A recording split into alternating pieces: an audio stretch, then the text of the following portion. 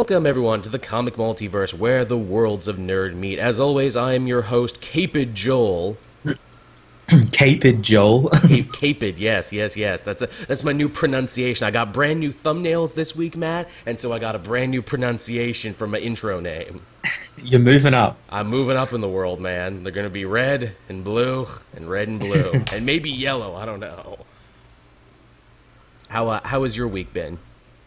It's been pretty good. It was a kind of light week for comics, so I got like pretty much everything finished like 3-4 days earlier than I thought I was. So I just had time to kill, and I was just like catching up on TV and video games and stuff like that. Always good. Yeah, I got a couple here I still got to catch up on, but if I'm not caught up this week, I'll be caught up next week, because next week is pretty light, because it's the 31st. Usually, if ever there's a 31st in a month, it's usually a lot lighter. Mm-hmm. Which is always good. I mean, this is our post San Diego Comic-Con show. There was a big news explosion. Everything happened all at once, and shockingly, this week, the cupboard is very bare, and we have little to talk about. Yeah, the week after Comic-Con, there's usually nothing unless someone forgot to announce something there. That is absolutely true. So, if the episode ends up being shorter this week, you know why. We're still going to try and shoot for our normal hour and some change, but, just a heads up right now. Yeah. Another cool thing you did this week, Matt, is you sent me over the design for a brand new shirt for our TeePublic store you've been working on. Yeah, based on some quotes that fans chose. There's a damn Moon People shirt, and because we got Inhumans coming out next month, I decided to do it in like an Inhumans sort of design for it. I'm looking at it right now. It's pretty fucking sick. Like, I'm going to be buying one of these right away because it genuinely looks so good. And, really, when I said the damn Moon People quote, I was just, riffing, just being an idiot and not meaning anything by it. Little did I know that quote would end up being very apropos, because the Inhumans in this show are indeed damn Moon People. Exactly why I did it. They started out as damn Moon People, then they became like damn Arctic Circle people, then they became damn like living in Manhattan people. Yeah, damn New Yorkers. Damn New Yorkers, and now they're back to being damn space people. Not on the moon yet, but there's time. I felt that was quite good. So yeah, I mean, if you haven't already, everyone, check out our TeePublic store. We are actually consistently selling shirts, and that feels good. Awesome. Yeah, it's nice to know people care about the comic multiverse and Fortress of Solitude and Cape Joel enough to be like, I'm going to wear that. I'm going to drape that on my body. I'm going to wear that in public for all to see. Now, I guess we can just get to one of the only news stories that we got this week, but I thought this would be a great little subject to tackle. We finally got the full poster team lineup for Jason Aaron's Avengers 10,000 BC. Yeah, and it looks pretty awesome. Looks pretty fucking sick. You got Odin, you got the original Black Panther, the original Iron Fist, Ghost Rider riding a mammoth. Oh, that looks so awesome. I can't wait to see how they do that. I was a bit disappointed, though. I was hoping like the mammoth would actually be a skeleton as well. You can't have too many skeletons back to back. You don't want to double up on it now. Yeah. I remember when I saw that, I'm just like, wow, that's strong. That's a strong image, Ghost Rider on a mammoth. They may need to nerf that in the next update. That might be too strong. He's too OP. He's too OP. No one has an answer for Ghost Rider on a mammoth. He keeps pennant staring people across the map. Just can't do nothing about it. He's got hacks. He's waiting in the corner. He's the worst. I like some people, of course, because this is the internet and people love to talk shit. They were talking to Jason Aaron. It's like, well, there weren't any Homo sapiens around the planet Earth in 10,000 BC. And Jason Aaron, classy gentleman that he is, fired back by saying, well, technically they're not your normal Homo sapiens. They're, an ancient kung fu god, an ancient alien power stone, a spirit of vengeance, and some other stuff. Yeah, they're not human. Yeah, and some other stuff. He also dropped some hints, too, about what this story is going to be, where it's like, yeah, we are going to hear the story about the very first Avengers team, the OGs, these originals, and also something else that they share the planet with that is going to be very important for Marvel Legacy moving forward. It's those like Wolverine people, isn't it? Oh yeah, well that could be. So I think that's just like a bit for Jason Aaron to pop himself, is what it is, because those are literally the same Wolverine people from his Spider-Man Wolverine time travel crossover. That's true. That's true. I think Jason Aaron's going to be like sticking around with this Marvel legacy because coming up in November, he finishes up on Star Wars. Yeah, that's right, which means he'll have more time, which means, he'll be able to devote that to other stuff. Maybe Marvel Legacy, maybe hopefully we can get more Southern Bastards. That's his indie image crime book I love so much. It's been slumbering for a bit. Yeah. Is there another creator nowadays, and this is a question for the chat too, who is at as top of their game as Jason Aaron? Because it seems like he just jumps from major success to major success. Yeah, he's pretty good. I'd say maybe... I guess you'd say like someone like Scott Snyder or Peter Tomasi or... That's true. I mean, Tomasi definitely gets critical praise wherever he goes, and Snyder definitely always gets put on A projects wherever he goes. Heck, that whole Dark Matter universe, the only reason I might even read a little of that is because Snyder's going to have a book in it. I mean, that's a pretty goddamn good way to launch a new imprint, am I right? Yeah.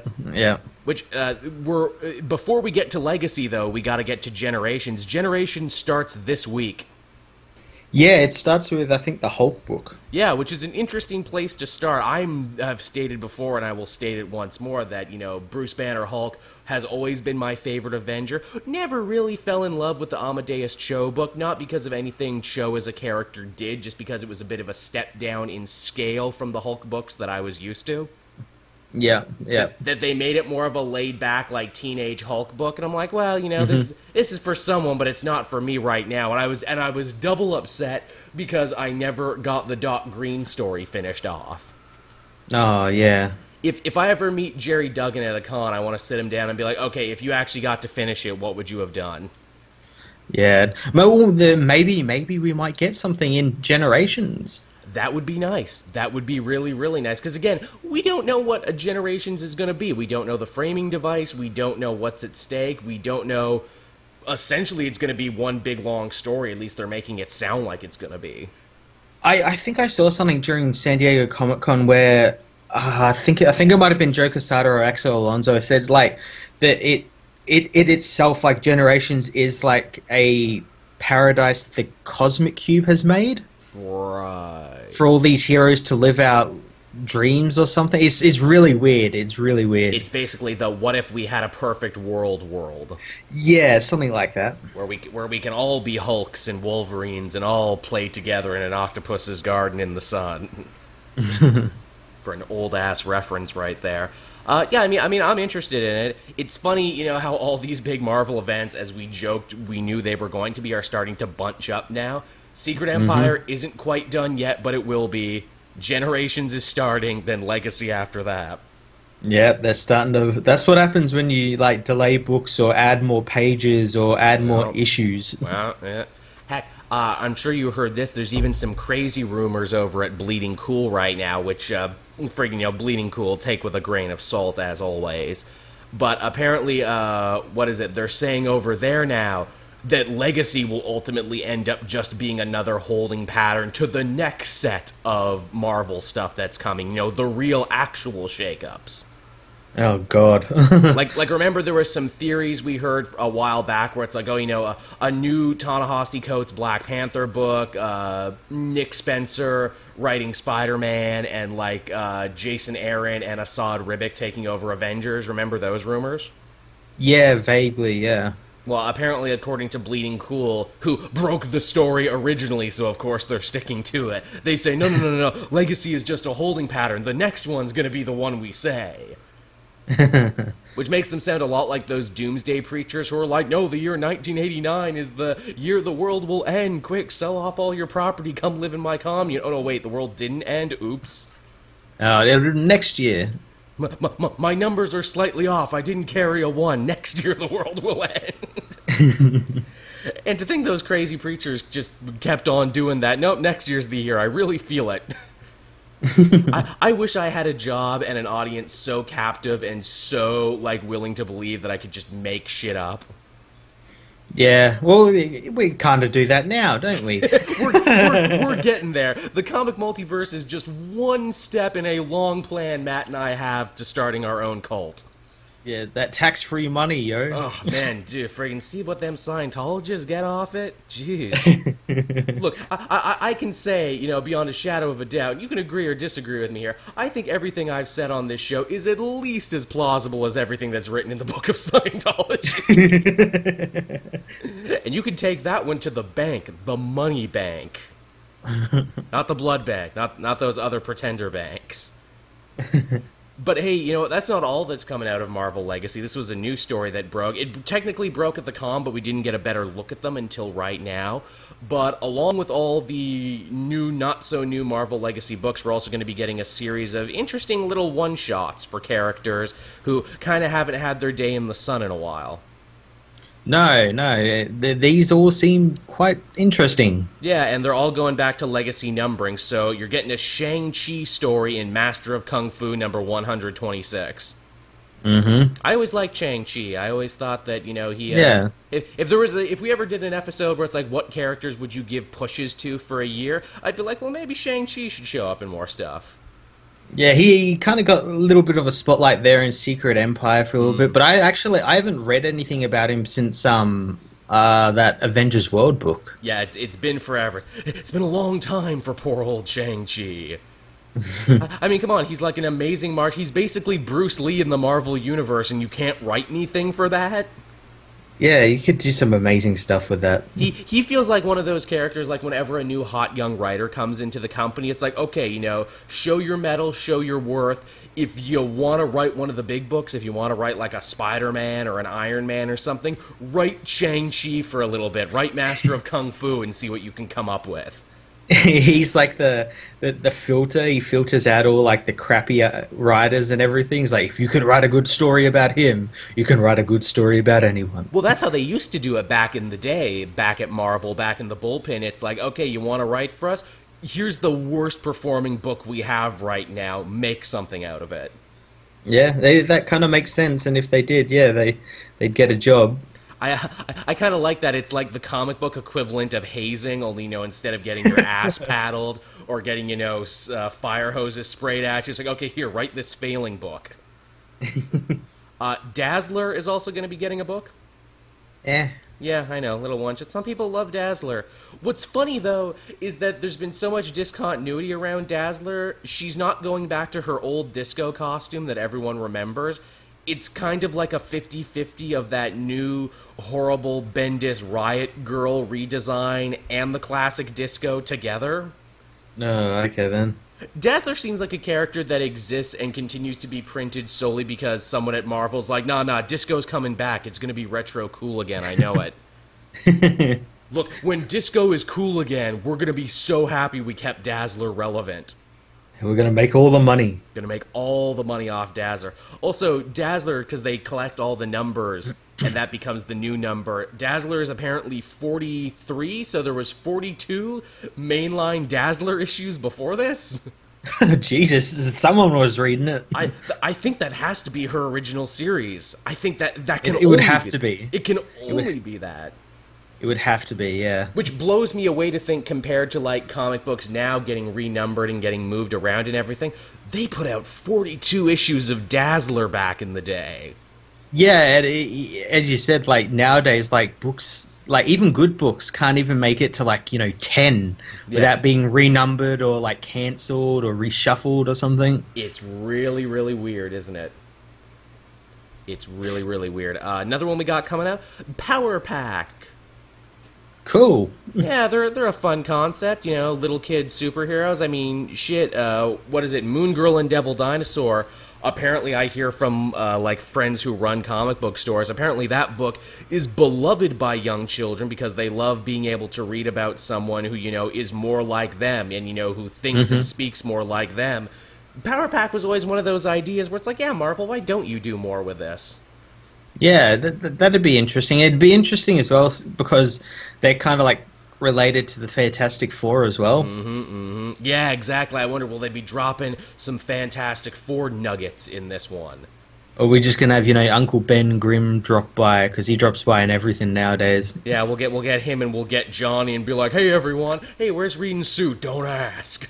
Yeah, don't bring that up. It triggers us. Don't ask or they'll hit us again. See, that's a story. There's an evil dark force in the universe that's keeping the Thing and Human Torch from ever mentioning Sue and Reed by name. Yes, it's an evil villain called the Fox. The Fox is a Lovecraftian monster who steals our friends and family in the night and makes us forget about them. Well, technically he doesn't make you forget about them, you just willingly... I said he makes us forget about them! Look, I'm not saying that the Fox isn't evil, I'm just saying, maybe you should take some of the responsibility... Shut up! They're on vacation, let's just leave it at that. But yeah, it's funny too with Power Pack, because, obviously we're seeing young heroes in both companies kind of take off huge, and yet here you have Power Pack where it's like, well, hey, we've always been kids. Yeah, it's kind of weird that they haven't done them, especially, like, as you just said, like, we've got over in, like, DC, we've got young Superboy, Robin, Teen Titans and everything. They're doing all really well, and Marvel doesn't really have anything besides Moon Girl. Yeah, who are really young. And then, of course, you got the Champions, who are more teenagers, and that's a bit of a break-off in and of itself. I think most teenagers, well, they probably enjoy reading a good story about teenagers. They're probably also reading the adult heroes, too. I've always subscribed to the theory that everyone wants to read the thing that's, like, above them at a certain point. That's always been my thing. Another interesting one, Darkhawk is coming back and getting a one-shot. Oh yeah, I said like recently in my because the Raptors appeared in the recent Guardians of the Galaxy issue. I'm like, oh, can we bring Darkhawk back? And literally the day after I saw that, and I'm like, yes. The universe heard you, Matt, and the answer is yes. Yes, you can have more Darkhawk. I love Darkhawk. He's so cool. His design is pretty fucking slick, and again, the cover they have for him, of all the covers, his is probably the best. Yeah. You probably got to assume, too, that judging by how these one-shots sell, whichever one does really well will probably get a shot at a new ongoing. Oh, yeah, definitely. No creative teams named yet. Silver Sable and the Wild Pack, issue number 36, which blows me away because there was at least 35 issues of Silver Sable and the Wild Pack before this. Again, I can't help but feel that the reason Silver Sable's getting a one-shot here is they're like, well, there's talk her and Black Cat might be getting a movie, so shit, we gotta get her back in the public eye a little bit. I think that's pretty much what it is. Not even because they like Silver Sable, but they're like, look, someone might want to buy a Silver Sable book now, and we got to make sure they have something to buy. Even if we've been neglecting her for so long. But yeah, so a nice little smattering of one-shots there. Of course, I've mentioned a million times before, and I stand by it. I like it when lower-tier characters get another kick at the can. Yeah, it can lead to some really good books. Even if they run for only a couple of issues, that run might be, like, amazing. Yeah, for sure. And, I mean, I think they got a good smattering. They got a good group of ones to do. These are definitely the ones where it's like, who would you give a one-shot to? These guys. Yeah, these ones are like the testers. Yeah. And I imagine if any of these do really good, they'll bring back, like if a Darkhawk does good, they'll go, oh, well, maybe we'll bring back some more of the Cosmic books. Yeah, I hope they do good. And from one happy subject to another happy subject, it's Sunday night as Matt and I record this, and two great things are happening. New Game of Thrones. Ooh. Yeah, new Game of Thrones, and also Rick and Morty finally comes back now. Oh, yeah. Matt and I will probably not be able to watch it until tomorrow because of time differences and work and everything, but still, that's really awesome. And anyone who saw the special April Fool's Day episode, and I know Matt and I basically devoted a whole episode talking about it because we loved it so much, one of the big things in that episode was Rick wanting the special Disney's Mulan Szechuan sauce that only existed in 1998. You know, Yeah, it's why he's doing all of this. it's why he just wants that sauce. I gotta get that sauce. Even if it takes 9 seasons, I'll get that Szechuan dipping sauce. Apparently, McDonald's heard them loud and clear, and McDonald's waited for the perfect time. They sent Harmon and Roiland just like a big jug of Szechuan sauce. Yeah, and they're giving it out to fans as well. They are. What I like about it is that McDonald's, for everything you say about them, they really go the next level when it comes to stuff. Because they even gave Harmon and Roiland a little note where it's like, yeah, we got this sauce from the 1998 dimension where it's 1998 all the time. Yeah, they saw that opportunity to get some free marketing there, and they took it. They sure did. Now, obviously, we couldn't keep the wormhole open for too long, or else we'd be inundated with boy bands, and we can't have that.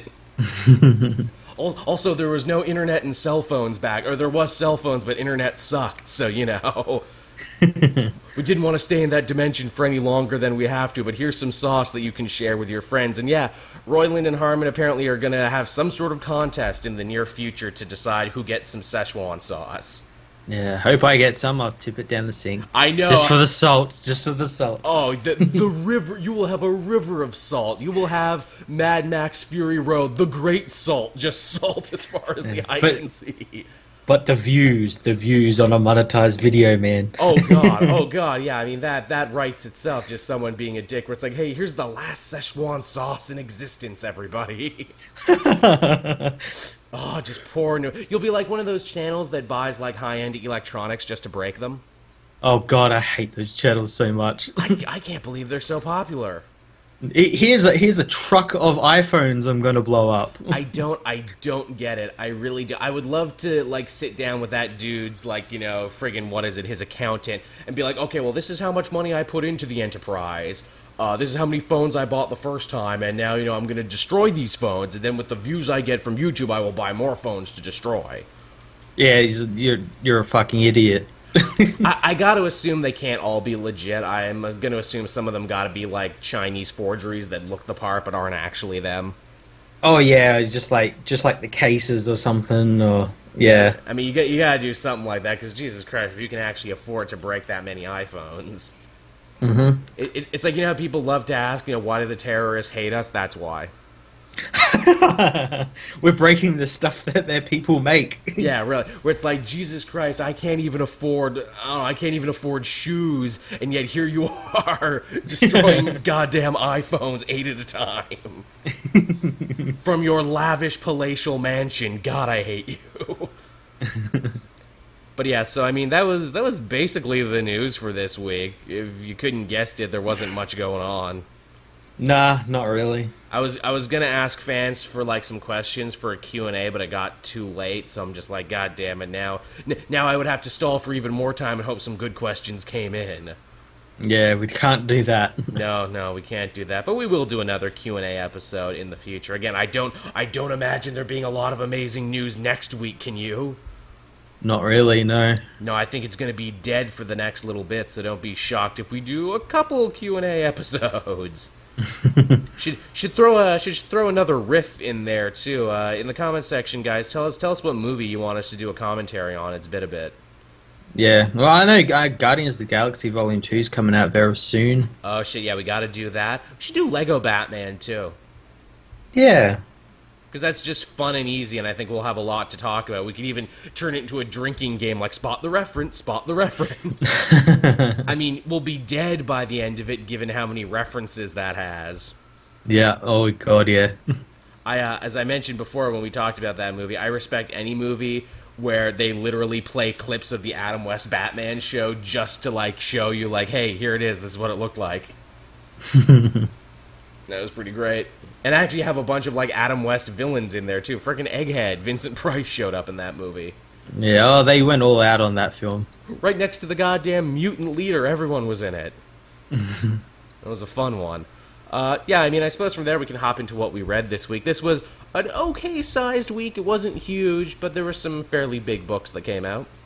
It was manageable. It was manageable. It was a manageable week. That's a good word to use, Matt. Very, very manageable. Yeah. Would you like to go first? Yeah, sure. Well, I read obviously a book that we both read, and that was Secret Empire issue 7. Yes. A much more focused issue. Usually these Secret Empire books have been a lot to chew on, but this one actually picked like a plot and actually stuck with it, and I thought it was quite good because of that. Yeah, it's kind of the first one that actually had pretty much all its pages follow after one another and not cut to some other place in the world or something, or what other heroes were doing. But it was pretty good. It was the big assassination mission of Black Widow. Yes, her trying to take out Cap once and for all after she assumed that all the heroes were dead in the previous issue. Yeah, which obviously they weren't. They all escaped thanks to Thor. Yes, who Thor actually gets a great bit in the Cap book this week. He does. Yeah, he's Oscar Schindlering it. He's literally trying to drink Hydra into bankruptcy, one flagon of mead at a time, trying to cripple their war machine. Hey, and how did you spend the Secret Empire, Thor? I drank myself to death for freedom and liberty. I showed those goddamn green and yellow Nazis who's boss. But yeah, this book had a really awesome showdown finally between Black Widow and Punisher, who have kind of been tailing each other since like the second issue. Yeah, that was a really cool fight. It was really quick, but it makes sense it would be really quick as well. Yeah. Sorrentino's art really sold the shit out of that one, how you had all the individual panels that each had like a little different thing going on in it. Yeah, that was really good. This is also the moment, too, where someone gets to ask Frank Castle, and that is why. Why would you sign up with Hydra and Captain America? And the reason he gives is really depressing. Yeah, Cap, promises to bring his family back with the cube, and, of course he's not gonna say no to that, because Captain America said it. If someone else said it, he'd be like, fuck you, and just blow your head off or something. But because Cap said it, he knows it's probably true. He also gets to give the whole, he gave me an army to fight my war on crime, I no more half measures like the rest of you heroes, I could finally make a difference, I could finally bring about peace. To which, again, is Nick Spencer being like, hey, everyone, again, political allegories, you might like the Punisher, but he's another one of these guys who could be easily swayed with just a couple things. Yeah, he is insane. Yeah, he is a crazy person. Maybe even he doesn't know what he wants, but we got a really awesome fight out of it. Yeah, it was really cool. It was, and then we get the big showdown between Miles and Cap himself that they've been building up all the way back since Civil War II. Yeah, all the way teased back with that Ulysses Inhuman turned Celestial God guy. I like they make fun of Ulysses in this issue, where it's like, hey, he went to hang out with Eternity and the gods, so he must have been important. God, what a dumb friggin' plot device character he was. And it could have been so good. It could have been. Wasn't Ulysses the worst, everyone? Actually, all across this issue, Nick Spencer does a bunch of work to try and rehab the events of Civil War II. We get to see Carol kind of feeling sad and blaming herself, saying, if it wasn't for me kickstarting the Second Civil War, Hydra would never have been able to come to power, to all the stuff with the prophecy. Spencer didn't have to do any of that, but he did. Yeah, and in the previous issue, Tony also had sort of a moment like that as well with Cap. Say he got into the first Civil War and the Second Civil War for the wrong reasons and all that sort of stuff. So everyone's kind of apologizing for it now. Yeah. I mean, hey, if I had the reins of the story, I'd do the same thing. Man, that was dumb. Man, I sure am sorry about that. Let's never do that again. No, let's not. And it kind of ends with an interesting thing. Obviously, Black Widow catches an errant shield shot to the neck and ends up dying, seemingly. Yeah, as you do. As you do when you catch rogue shield shots to the neck. I love Sorrentino did the Fight Club cam to see every bone breaking in beautiful detail. Oh, it was so cool, that Mortal Kombat finisher. Fatality, Captain America. Patriotality. And yet, surprisingly, this is where they actually... A lesser book would have just had Cap be the mustache-twirling villain as he's been for the last couple issues, but no, he's shocked and disgusted, and he's taken aback a little by his actions, which allows Miles to get the drop on him. Yeah, and just absolutely wail on him. And yet at the last second, Miles decides, no, I will honor the memory of Natasha Romanoff. I won't be a killer. Even though not doing this asks that old classic scenario of, if you could go back in time and kill Hitler, would you? Yeah, if you could go back in time and kill American Hitler. Would you? Miles is very much on team no. No, yeah. Which, man, I'll love in the next issue, because clearly him and the Champions and everyone else got arrested. I would love it if they're all in jail. It's like, good job not killing modern-day Hitler, Miles. Yeah, everyone's just, like, bagging him out. I'm like, good on you, Miles. Jesus. What a dick. Although, in fairness, even if he did kill Captain America, there's no, like, promise that that would end the war. Exactly. It's the same thing with, like, Hitler. Like, if you killed Hitler, like, would that have ended the war? If anything, it would probably lead to a civil war between all the Hydra generals jockeying for power with each other, because they all hate each other. Yep. Meanwhile, more people would suffer and die in the process of it. I mean, that's the ugly thing about wars. They don't end easily. Nope.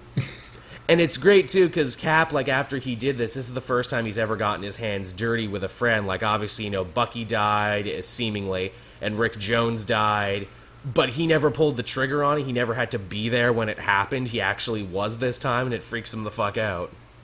Yeah, he kind of realizes, like, what he's doing and everything, and yeah, as you said, like, every other time he's had someone else go and do it for him, and he's never really seen it happen close up. He has that classic comedy sketch moment of, like, are we the bad guys? I think we might be the bad guys. Sharon, am I a bad guy? Oh, Sharon, why are you trying to shake me in the throat, Sharon? No, friends don't do that, Sharon. I think I'm the bad guy. And then, indeed, if you read the Captain America tie-in from this week, it was him basically coming to the conclusion, oh, well, fuck, if I'm the bad guy, I guess I might as well own this shit. I like that issue because he's just like going to like all the people he thought as friends and it's like, am I bad? Am I evil? And they're all like, yes, fuck you. Yes, oh my god, you are the worst. And then what I loved about that issue too, visual storytelling. He keeps wanting to put on his Captain America costume to go and declare war, but he keeps deciding against it and eventually at the end just picks up his, Hydra Supreme Commander uniform. Yeah, he's like, fuck it, I'm the bad guy now. I just will roll in the bad guy outfit. Yeah, might as well look like, you know, green and yellow Hitler. Might as well. Yeah. It's a great story in my mind about how clothes make the man, and transversely, if you read the Sam Wilson Cap book this week, that issue was all about him trying to put on the Cap suit again and give everyone something to hope for and look up to, even though he was uncomfortable. Yeah, I know that Nick Spencer did that on purpose. Oh, yeah. I mean, like, totally mirrored storytelling. And again, you can read, I think you're supposed to read all three in order. Secret Empire, Steve Rogers, then Sam Wilson. They basically tell one big, long story. Yeah, well, the Sam Wilson one, you got to, like, read Secret Empire up until a certain page, and then read the Sam Wilson one, and then, like, you can read the Cat one after it. But, yeah, it was exactly the same, except opposite with Sam trying to come to terms with putting on the costume again. Yeah, it was really well done, and you know, I hope when all of this Secret Empire stuff is done, that will be Spencer's legacy. Cool shit like this. Also, too, wait, we talked about it last week. We talked about Wade actually coming on to write Captain America now, moving forward. Yeah. That'll be cool. So yeah, that was your Captain America Secret Empire kind of, 3-for-1. Yeah, they were really good books, all three of them. They were quite solid. What else did you have that you wanted to talk about? I had Action Comics 984. Yes, we did. The conclusion of the Superman Revenge Squad story. Yeah, Zod got his army. He sure did, only it wasn't what we thought it was. It wasn't. It was his family. Yes. It was Ursa and Lor-Zod. Lor-Zod, who, as some people may know him better, Christopher Kent, right? Yeah, or Nightwing. Yeah, or Nightwing. He's another guy who took the name Nightwing. Superman acted like he was meeting him for the first time, right? That wasn't just me? Well, they never really got a chance to properly meet. Right. Because, like, lots of stuff really happened, but... Yeah, I'm not really sure how they're going to do the events of the Last Son of Krypton storyline, like whether they're actually going to say that it's canon, but it didn't happen the way the actual book tells it. It happened in a different way. Didn't Jeff Johns write it? Yeah. That's why I think like it might be canon, but not in the way he wrote it. Like Right. something might have changed in it because of the history change and everything. Like Lord-Zod actually helped his father or something. Right, because I was going to say, up until this point, everything Jeff Johns has written has remained canon, so I don't see why this would also not remain canon in some way, shape, or form.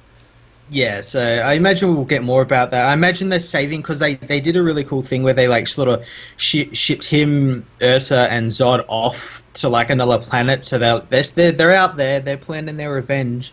We probably won't get anything on them until after this whole Oz thing. How they seek to imply that whatever planet they went to, they're going to try and build a new Krypton, a world of new Krypton, you could say. Oh, yeah. It's funny, too, like, obviously the Zod stuff I liked, and the Zod stuff is what I took away from it. The rest of the book I felt was actually a little lacking. Yeah, well, it didn't really, like, it was kind of weird that, like, at first it was like Cyborg Superman story, and then Zod came in, and as he usually does, just takes over. A super Zod thing to do, to hijack someone else's plan and totally take it from them. But I'm like, wait, I thought this was all about like Henshaw's great revenge and him having an arc and him finally getting a showdown with Superman. Wait, don't you remember this story started with him literally getting a magic Deus Ex Machina stone that let him turn himself into a cyborg? Yeah. Well, what I think this story was just to sort of place all of Superman's rogues in certain places and like sort of say like, okay, you know, Cyborg Superman's stuck in the Phantom Zone, so he's okay. Like we can use him later on. Mongol is back up in space, so he's probably going to go find Warworld or do something, you know. Yeah. Zod and everything's and the Eradicator are away. So I think it was placing them all in places where, like, so once we get into like Oz and all that sort of stuff, people don't go, well, why isn't Cyborg Superman attacking now, or that sort of thing. I think it was all just sort of like a placement issue. Now, did you feel the same way about this that I did, where it's like, you know, in the previous issue, the entire Superman family is united for the first time to fight this group of foes. They lose, get thrown in the Phantom Zone, and then the villains defeat themselves, so the heroes don't even get their win back at the end of the day. Well, Superman did say it was kind of like a win, and I see, like, at the end there, he let Zod, because there's, like, a couple of panels where they sort of, like, look at each other, and it's sort of like a mutual agreement that we're not going to fight each other because they both got families there. My family. And yeah, maybe something like that. I guess. I just thought, like, you know, I totally thought of it in, like, wrestling terms, where it's like, you know, Zod was booked as a monster heel, you know, he was just wrecking everybody, and the Superman stable, you know, they lost when it mattered, but they never got their heat back moving forward, and they need that.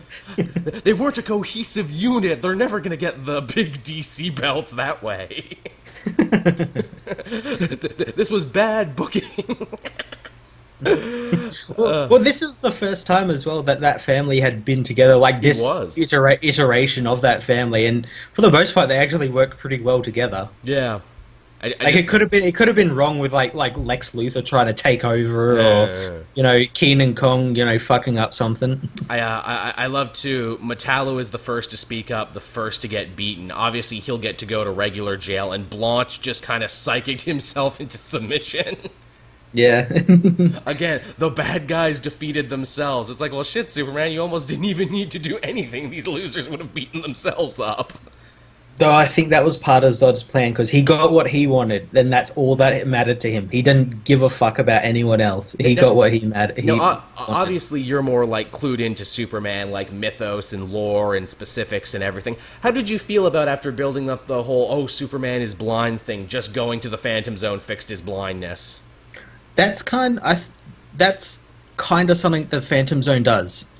It's kind of something it does, because that's how they like cure like Mon-El of his lead weakness and stuff. You put him in the zone and it can't affect him anymore. Right. It like cures him as he goes in, and it's something that they've kind of sort of set up, but not really. Like, it's kind of mentioned here and there, but it's not something they've sat down and gone, okay, this is what it actually does. Because all I could take away from it is like, well, what was the point of making Superman blind for a couple issues if you were just going to take it away right here at the beginning of this issue? It's like the writer said, okay, don't be blind anymore.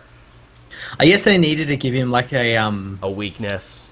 a weakness just so like he doesn't just trounce the floor with Zod. That's true, I guess, because they want to like play with that later on. But yeah, that was Action Comics. It definitely sets up a bunch of cool shit for the future. Mm-hmm. What else do we have this week? Well, I guess from Action we can talk about Detective. This is the further adventures of Batman and Magic, which I felt this issue was also filled with some ass pulls. Yeah, yeah. Where it's like, hey, after a couple issues of Batman being like, I need your magic orb, Zatanna, I need it so bad to answer all my questions. I don't know, Batman, the orb, might fuck with you. And then he's like, no, I really need it really bad. Then after, like, one flashback, he's like, no, you're right, it would fuck with me pretty bad. I don't want it anymore. Yeah, I don't really want it anymore. Well, Christ, you were dissuaded pretty easily, and as many fans brought up, where it's like, wait, so he jumped on the Mobius chair first chance he got, but he didn't want the Gnosis orb. Batman this week was kind of like all over the place because he was exactly the sort of same in JLA as well. Was he? Has he been having an inconsistent week? Yeah, well, like in JLA, not to get into it too much, but like he's been butting heads with the Ray because the Ray's like, we shouldn't really judge people for actions they may or may not do. Right. You should give them a chance and everything, and if they do the wrong thing, we sort of deal with them. If they do the right thing, we leave them as well. And Batman's like, no, we got to fuck them all up. And if there's an even 1% chance. Yeah, exactly. And then, like at the end, the Ray is proved right in his thing, and Batman's like, yeah, whatever, I'm going home. He became Affleck Man for a second. Yeah. That's unfortunate. It's nice, at least for this issue, that Azrael, this was supposed to be his focus piece. It's nice to see that he actually kind of got a little bit more focus this week. Yeah, he got a lot more focus.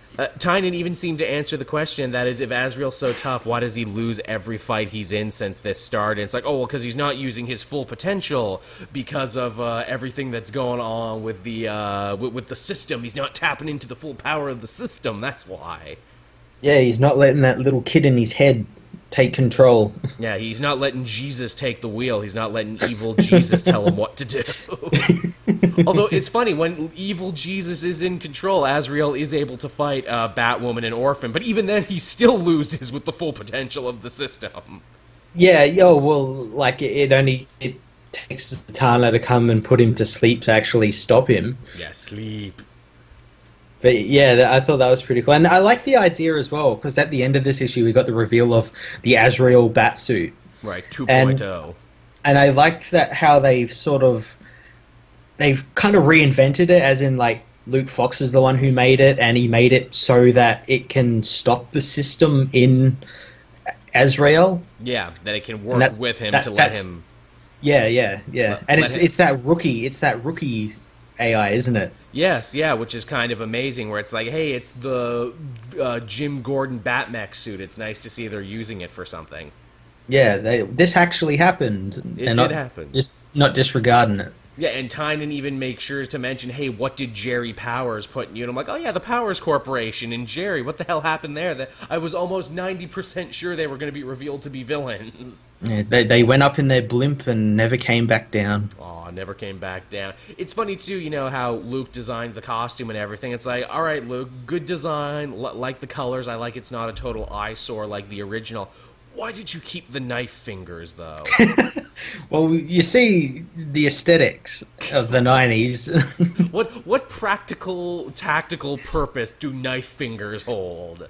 I know, maybe he's got to, cut some steak up and he doesn't have a knife. So now he's got 10 knives. So when Azrael goes out in the night with his, evil-looking visor to feed the homeless, he's got knife fingers to cut them off nice pieces of roast beef.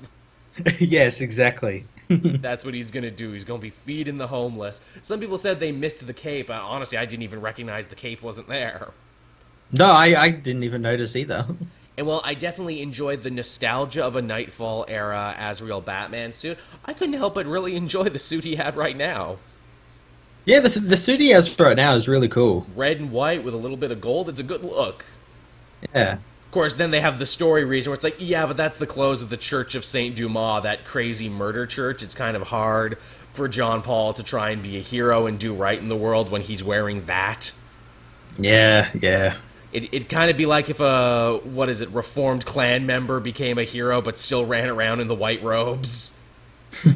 Actually, shit, that outfit, when you stop and think about it, the Saint Dumas outfit is a little clannish, isn't it? A little bit, yeah. If the hood was just a little bit pointier, he could be a Grand Dragon. John Paul Valley, I'm here to help. Away with you, White Devil. No, but I want to help, though. Sorry. But yeah, that was Detective Comics. I would say I probably like this issue better than I've liked most of the issues in this arc up until now. Because it feels like it actually buckled down and was about what it was supposed to be about. Yeah. What else did you have, Matt? I had Wonder Woman issue 27. Ah, yes. Who's writing this now? Is this still Rucker, or is this the new woman now?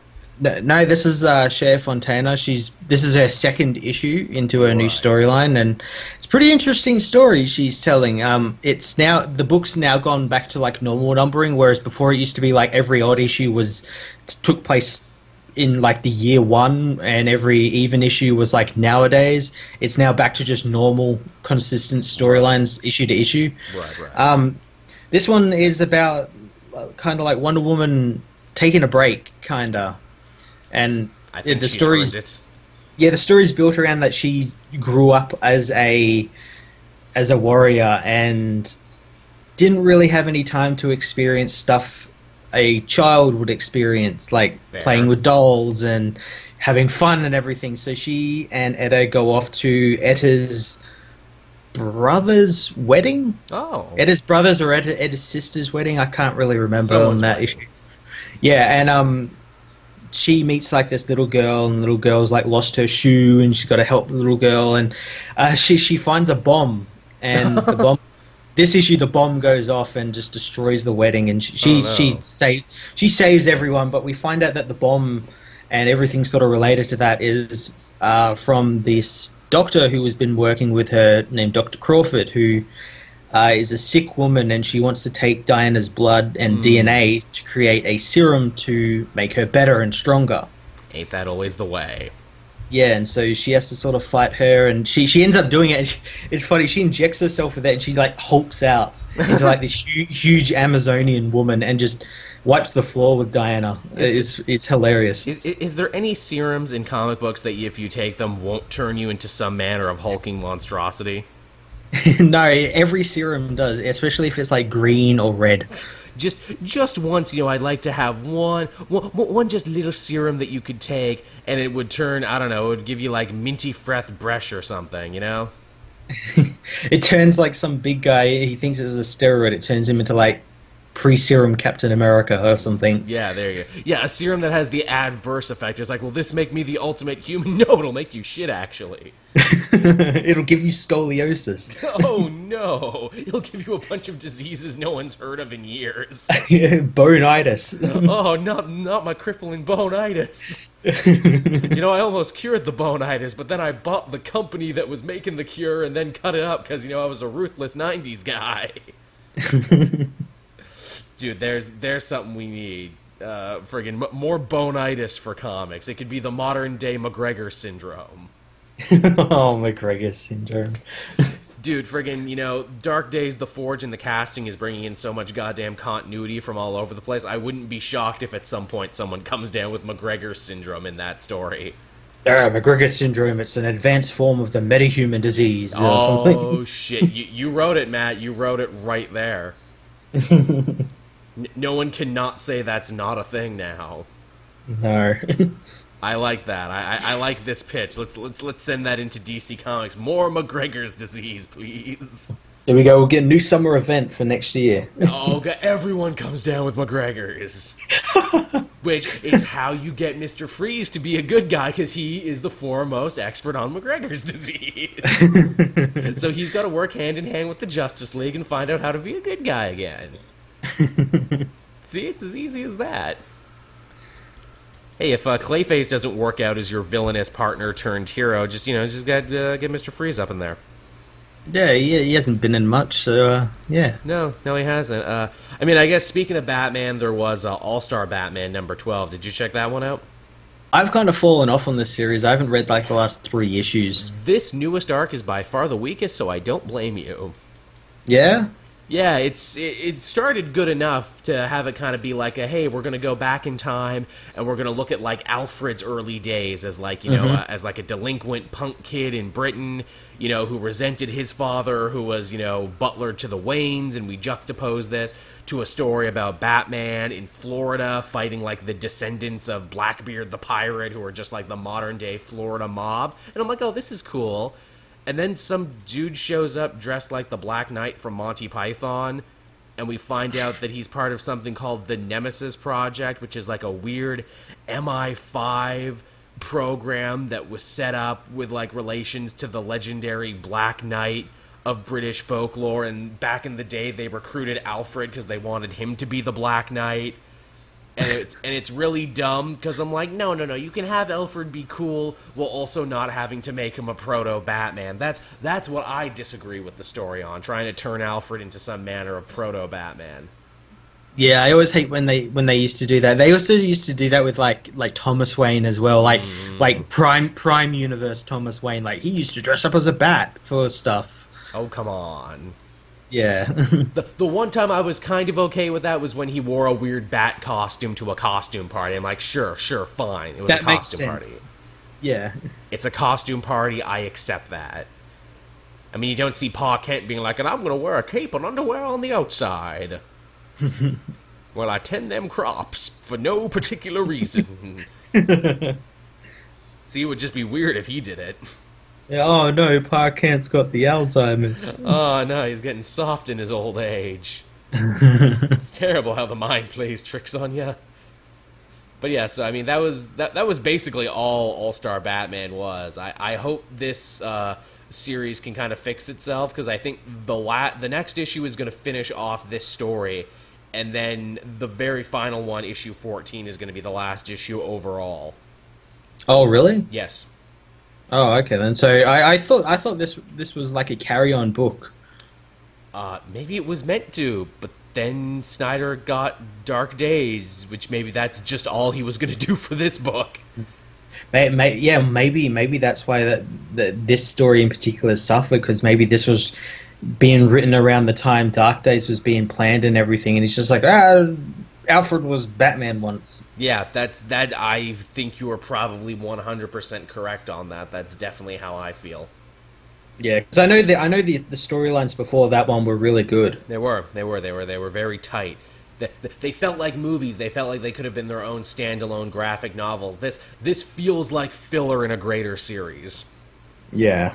Unless they have like some really great moral at the end of this, I would say this was probably one of the weaker things Scott Snyder's ever written. Oh, that sucks. That does suck. I mean, hey, we can't all bat 100. You know, we can't all be perfect. No. So, what else did you have? Because I think I maybe only have one more new thing I read this week. I got a couple left. Deadpool, issue 34. Yes, that was my last one. I also read Deadpool. Pretty fucking good. Man, this one went to some dark places. Oh boy, did it ever. I actually got to give credit to one of my commenters who basically said it better than I did in a 5-minute video, where he's like, yeah, you know, this book is all talking about Wade Wilson's own self-hatred and everything, and when he gets caught doing something really bad, he doesn't, like, turn into himself and be like, oh, you're right, I did wrong, I should try and do better. He goes to a dark place where he just says, oh, my only fault was that I, you know, tried to be a hero in the first place. Yeah, he kind of embraces that sort of villain aesthetic. Yeah, I mean, and he literally cuts up his best friend Preston's robot body. Oh, yeah, and it was even more fucked up because she woke up during it. Yeah, it's horrifying. It's one of those things where you could only get away with that because she's a robot. If she was an actual human, they never would have printed it. No. That's how dark it is. And then he kidnaps his own kid. Yeah. From the loving family she's been hanging out with. And yes, you could argue he had the best intentions in mind because, you know, she has a latent X gene, she'd be hunted by Hydra. Basically everything he justified to her in the previous issue, but still, it's really fucked up to see it. Yeah. I think it was more of, like, kind of him doing that, like, for Preston a little bit. Like this is something Preston would do, so I'm going to do that to sort of honor her memory. Right. Like and sort of... They'll come for my kid. I don't want them to hurt your family. Yeah. Which, again, we don't know which way Deadpool's going on this one, because he's also kind of Oscar Schindlering a Hydra right now, pretending that he's working for them, but he's doing just a really, really shitty job, like he's purposely trying to undermine the war effort. Yeah, like he's not going after, like, Maria Hill or Black Widow or anything. He's going after, like, Trapster and 3D Man and all those really shitty villains and heroes. Losers who would never be able to turn the tide of any battle to anyone's favor. No. And then I gotta say, like, even though I loved, like, 90% of this issue, that stuff with the prison was weird. Like, I had to reread the stuff with the prison. Yeah. I'm like, did I read this wrong? What was the takeaway? What was Deadpool after? Yeah, I was kind of confused with that as well, because I was under the impression he was going to use Trapster to get Blackout out. Yeah, to either get Blackout out, or Preston was in the jail, or someone important was in the jail he wanted to break out.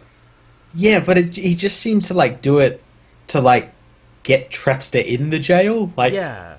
And then, like... kind of, like, confirm, like, the Hydra commander's, orders or something. I don't know, it's really weird. It was really weird. It was like almost like he wanted to check to make sure Black Bolt was there.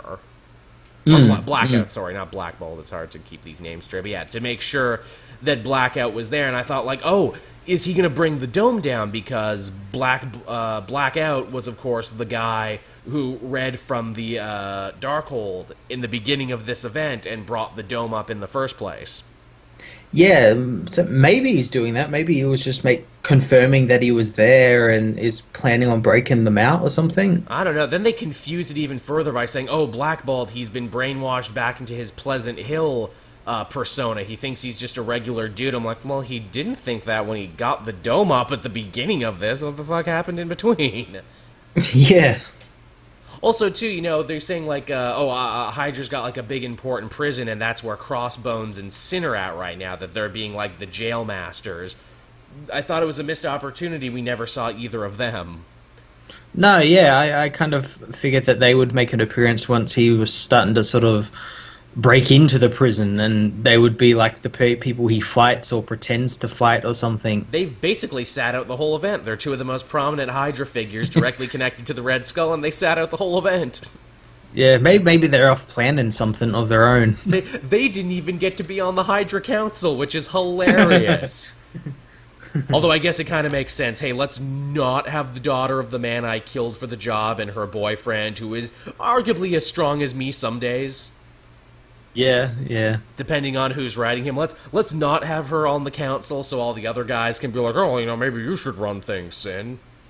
Yeah. I guess that makes sense to stick them in a jail. Which, it's shocking they never got a tie, because I figured that could be a story where it's like, yeah, let's see all the heroes who got locked up in prison. Mm-hmm. Maybe there's something coming for them. Maybe Nick Spencer has something planned for them. Maybe that's issue 8, because we know the Champions and Mosaic and, like, everyone else got locked up, so maybe that's where issue 8 will be. We'll get, like, a... Crossbones is, like, interrogating them or something. There you go. We can have, like, what is it? The Great Escape, but for superheroes. There you go. Or, as everyone remembers, Chicken Run, the animated chicken version of Great Escape. Everyone knows that one, made by the delightful Aardman Animation. Starring everyone's favorite actual Nazi Mel Gibson. Who quotes freedom, his Braveheart line, in that movie. No joke, like I lived way up north for like a month because one of my parents, or like longer than a month because my parents moved for work, and I got that movie for Christmas as a VHS back when VHSs were a thing, and I got X-Men 1, and I watched both of those movies to death because even though there was satellite up there because of the snow and extreme weather, it would go out constantly. So I can probably recite just about every scene of Chicken Run and X-Men 1 because of that. Those are the two movies I have devoted to memory. You're the world's leading authority on Chicken Run trivia. Yes, I know. I am that man. I am that man. Don't even challenge me in a Chicken Run trivia contest. That's my secret mutant power. Joel knows everything about Chicken Run. Was that it for books, or did you have a couple more? Because that was definitely my last one. I've only got one more, and that's Hal Jordan and the Green Lantern Corps, issue 25. What's Hal up to? He's fighting the Second Sinestro War. Oh, basically. Shit. Yeah, so the alliance with the Yellow Lanterns kind of broke down this issue after Saranic found out that the guy who came back in time, Sarko, was her son. Uh-oh. Her son with Kyle Rayner. Oh, shit. Kyle kind of didn't want to tell her because of what might happen and everything, but she found out by exhuming the body and finding his heritage and everything, and she's really mad and just tells Hal and John and everyone to go fuck themselves. We're taking the Sinestro Corps away. I'm going to take the name Sinestro as my birthright. Oh, shit. And we're going to be the Sinestro Corps now again. And they get into a big fight and everything. And That's a big, long character journey for her, coming all the way to rejecting Sinestro and rejecting all this other stuff to becoming a Yellow Lantern, to be like, fuck it, I'm Sinestro now. Yeah, well, the thing is, John and everything kind of brought it on themselves, because while they didn't outrightly trust the Yellow Lanterns, and, for good reason, they should have trusted Saranic, who was leading the Yellow Lanterns into a more heroic sort of direction, and she was an ex-Green Lantern. They should have said, right, well, she's in control now, she has them doing the right thing, they're helping people, they're not killing anyone, this should be right. But John's like, no, we've got to, put fail-safes in their batteries and build walls and shit, and all that sort of stuff. Because, that always goes well. Yeah, but the interesting thing is, at the end of this issue, we see the antimatter universe, and we see that Lysa and Sinestro are actually still alive. Because Sinestro was thought dead when Hal blew up Warworld. Yeah, like all the way back in the first arc. Yeah, so he's kind of like coming back to life. He looks like Emperor Palpatine at the moment. He's got the puffy monster face. Good. But I imagine he'll be coming back very soon. Well, Matt, fear leads to anger, anger leads to hate, and hate leads to suffering, so it makes sense that he would be Palpatine. Man, anytime you can, throw out some Phantom Menace is a good day, right? This is what I call pod racing.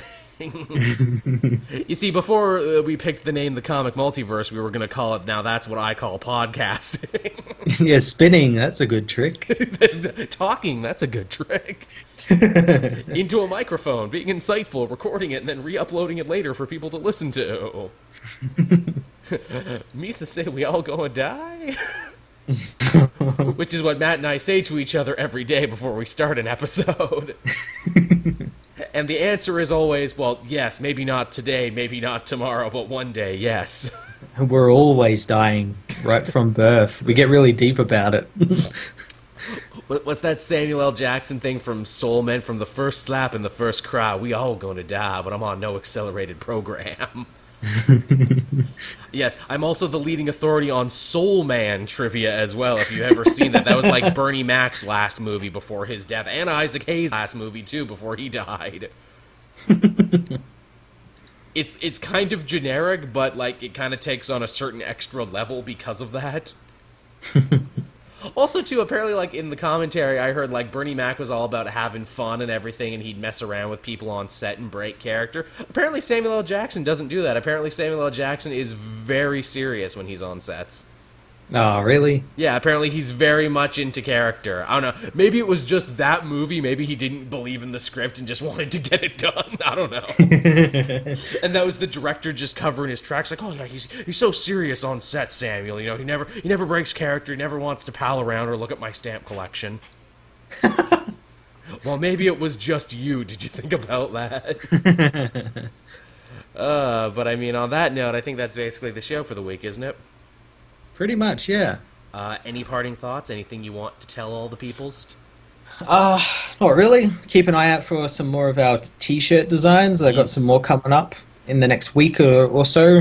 Yes, you can find the link down in the description, or if you just search Cape Joel Comic Multiverse TeePublic, you'll be able to find it. Yep. Now, as always, if you're a patron, you'll get to hear this episode first before anyone else by the time we're done, which is usually around 11, 12 on Sunday night.